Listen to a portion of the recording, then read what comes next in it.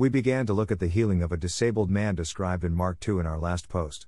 4 friends brought the man and dragged him onto the roof of the house where Jesus was teaching because they could not get in due to the enormous crowd that had gathered.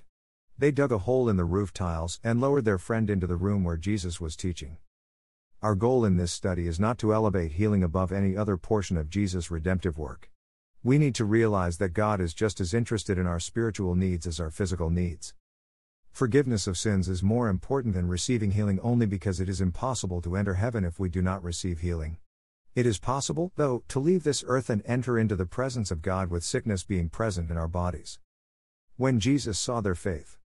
Mark 5:5. I have heard ministers say that this account proves it is unnecessary for the person receiving healing to have faith. They argue that the friend's faith opened the door for the man to receive deliverance. Mark did not exclude the disabled man's faith in his account of this miracle. Jesus saw that the man and his friends had faith. They were all involved. When Jesus saw their faith, he said unto the sick of the palsy, Son, thy sins be forgiven thee. Mark 5:5. Mark tells us that each of the 4 friends' faith was visible to Jesus. Please notice that the account does not say the man did not have faith.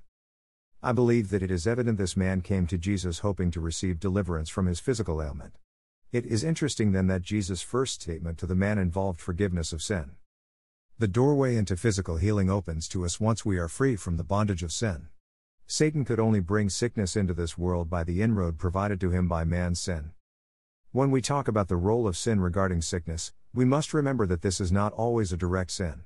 In other words, a person does not have to sin for disease to enter their body directly. The original sin committed by Adam and Eve corrupted nature, resulting in an open door that has allowed sickness to multiply. Jesus opened the door of deliverance to the crippled man by breaking the bondage of sin over his life. I even wonder if he did this due to recognizing the need for something much more profound than physical deliverance.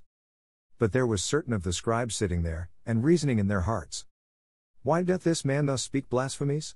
Who can forgive sins but God only? Mark 5:6-7.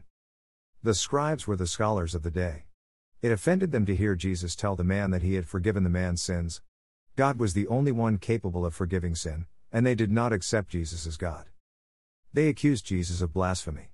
He effectively declared himself to be equal with God by addressing this man's sin, and the scribes could not accept this. And immediately when Jesus perceived in his spirit that they so reasoned within themselves, he said unto them, Why reason ye these things in your hearts? Whether is it easier to say to the sick of the palsy, Thy sins be forgiven thee, or to say, Arise, and take up thy bed, and walk?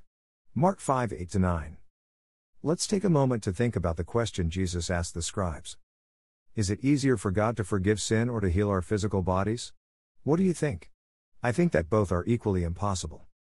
Only God can forgive sin, and only God can heal a person of their incurable disability. Let me ask you another question.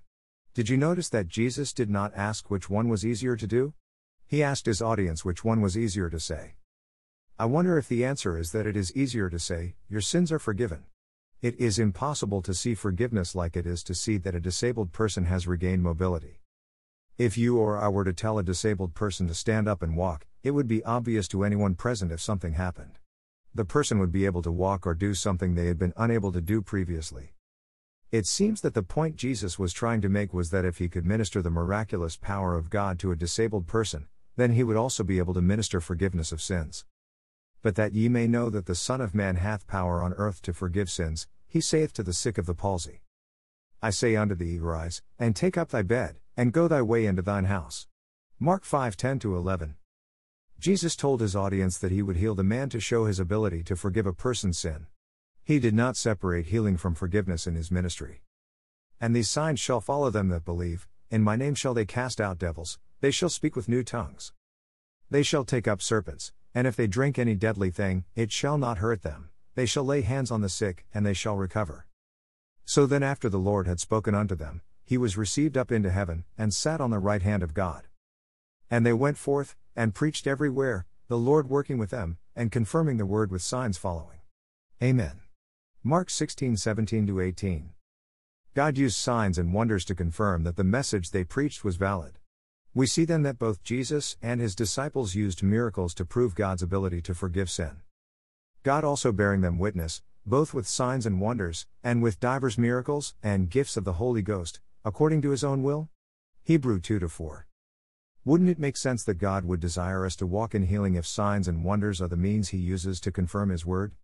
I believe that the answer to this question is an absolute yes. Thank you for stopping by today. If this post has been a blessing, please share our blog with your friends and family.